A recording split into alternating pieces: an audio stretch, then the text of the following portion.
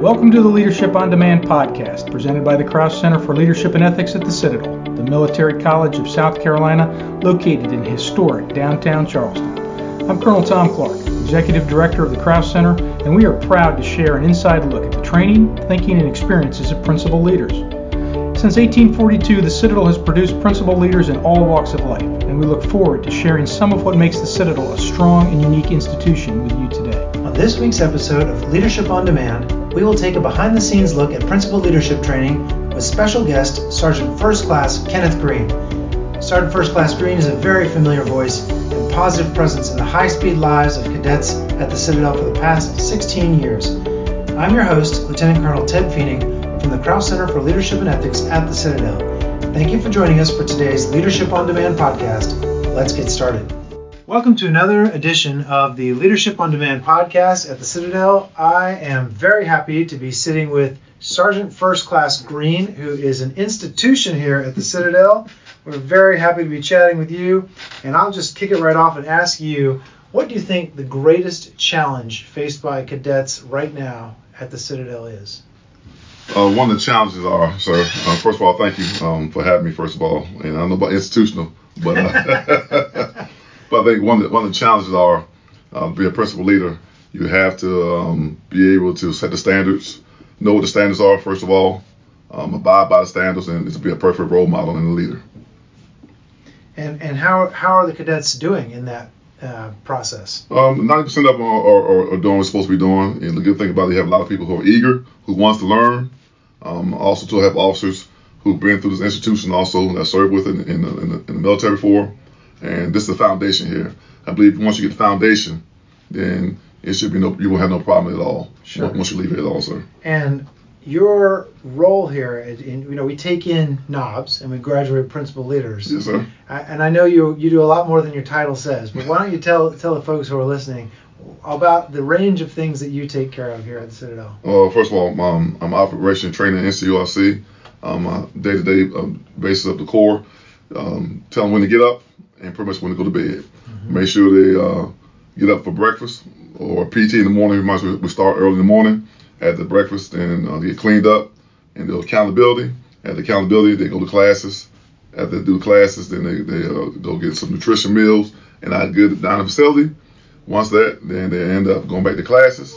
And then after classes, sir, we have a wide range of activities, either RTC, they do in the afternoons, or you have intramurals they could do also too.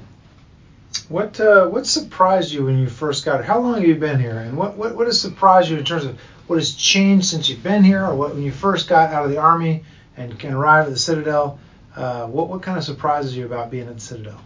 I would say, really, with no surprises. This is the foundation, and what you try to do, you try to mold. Because where I have been at in the military, you want to make sure they don't make the same mistakes you've seen other officers and myself do. So some of them really don't realize it until once they leave here. And a lot of people come back to the institution and say, "Man, I'm glad you was hard on me. Or I'm glad you did this because now it makes me think a little bit more than I did before." Prime example, accountability. You're not only speaking for yourself, but you're speaking for everybody in the unit. They have, when they get commissioned into the United States forces, no matter where they go to, all 5 branches, they're always going to have subordinates under them, and we try to make sure treat them as they want somebody to treat them themselves. Mm-hmm. And what is your favorite part about working with these cadets? Everything, sir, I guess. I wish people could see the smile on your face. I really wish people could see the smile. Hopefully they can hear it come through. The joy, and that's what gives me the energy, get up every day to come to the institution. You do have challenges. Some of them are a little bit down, away from home. Some of them have academic problems, and you try to make sure they get to the right personality. Prime example, we have the right learning center here that we make sure to get to them. Also, too, some of them have problems back home as girlfriends or boyfriends. Been there, done that, but my main thing is telling them, focus on your education, everything else will fall in line. Sure. Try not to get serious at all. We did back in our day, and you have bumps and bruises, so you try to make sure they don't have the bumps and bruises, sir. Sure. What do you're running a lot of the operations here. What do you see as obstacles for this institution to be great? What are things that could change your, bless you, whoever that was. I heard him all the way across the parade deck. But what do you see as institutional obstacles, things that we could change or adjust that would help us better train these principled leaders? I guess number one, first thing I'd like to see a little bit more parade practice. We used to do it on Tuesday and Thursdays, but understand that we trying to get values and respect, and that's also needed.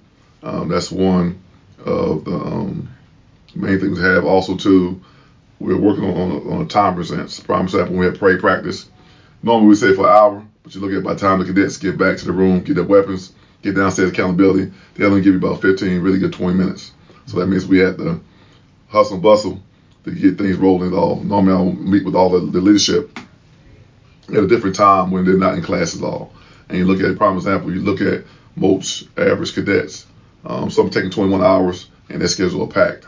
So by doing that, sometimes you normally, majority of the time I meet with them after 1,800 hours because that's what time they're free. Mm-hmm.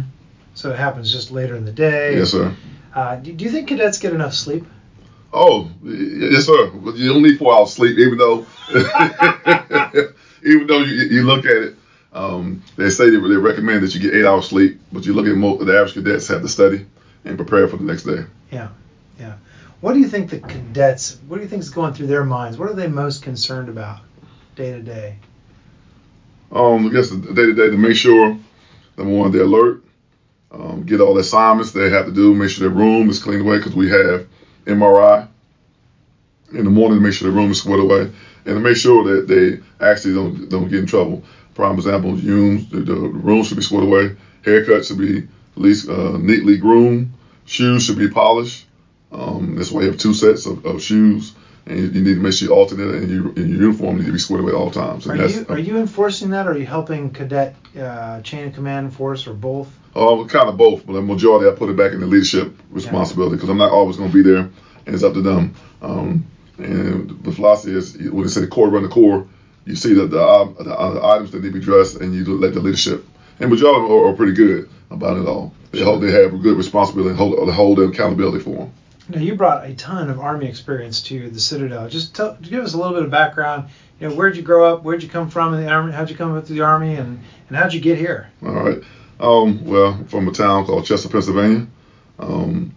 Once I graduated, after I graduated from college, I needed some more experience. And then also, too, you have all those student loans. Yes. And you look at it, and then you say, Uncle Sam, and I think that was the best opportunity for me. And I look back at my career, I would never change the thing again. It helped me be the person that I am. I did 24 and a half in the military, medical field. Once I had retired from the medical field, believe it or not, I had applied for the highway patrol, and I was accepted. And then all of a sudden, I came down and applied for the Citadel job, operation training, because I still had that passion where dealing with working with soldiers every day to day to help mold them as future leaders of tomorrow. And then I'm here now. And what year was that?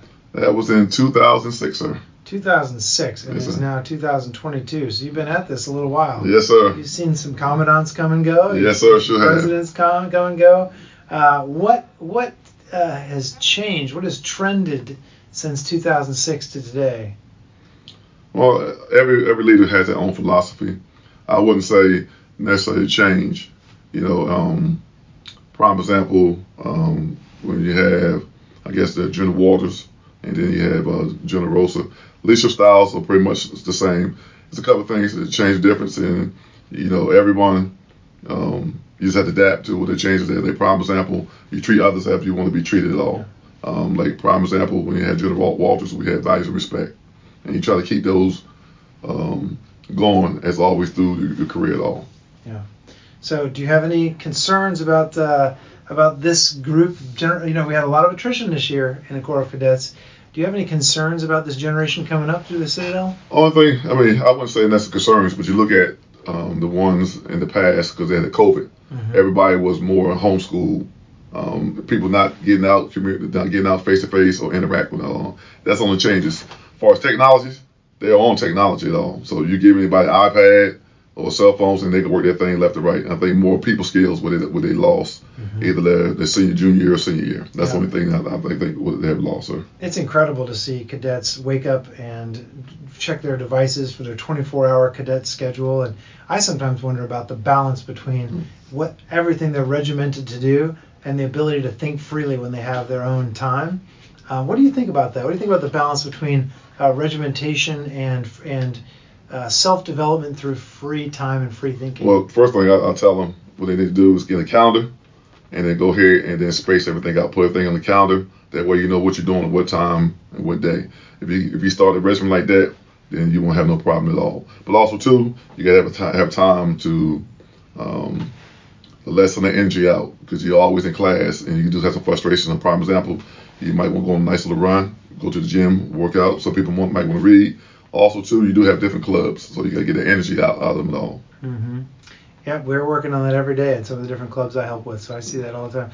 Well, Sergeant First Class Greene, thank you so much for joining us. It is really awesome to sit down with you. I know a full generation of cadets has enjoyed your leadership here and your care and dedication to the Corps, so thank you for joining us. Thank you for having me, sir. I appreciate it. Well, that wraps up another episode of the Leadership on Demand podcast, presented by the Krause Center for Leadership and Ethics at the Citadel. You can find us online, and we welcome your feedback and suggestions on who you, our audience, would like to hear from in future episodes. Thank you for your time today. We hope you'll join us here again soon for another episode of Leadership on Demand.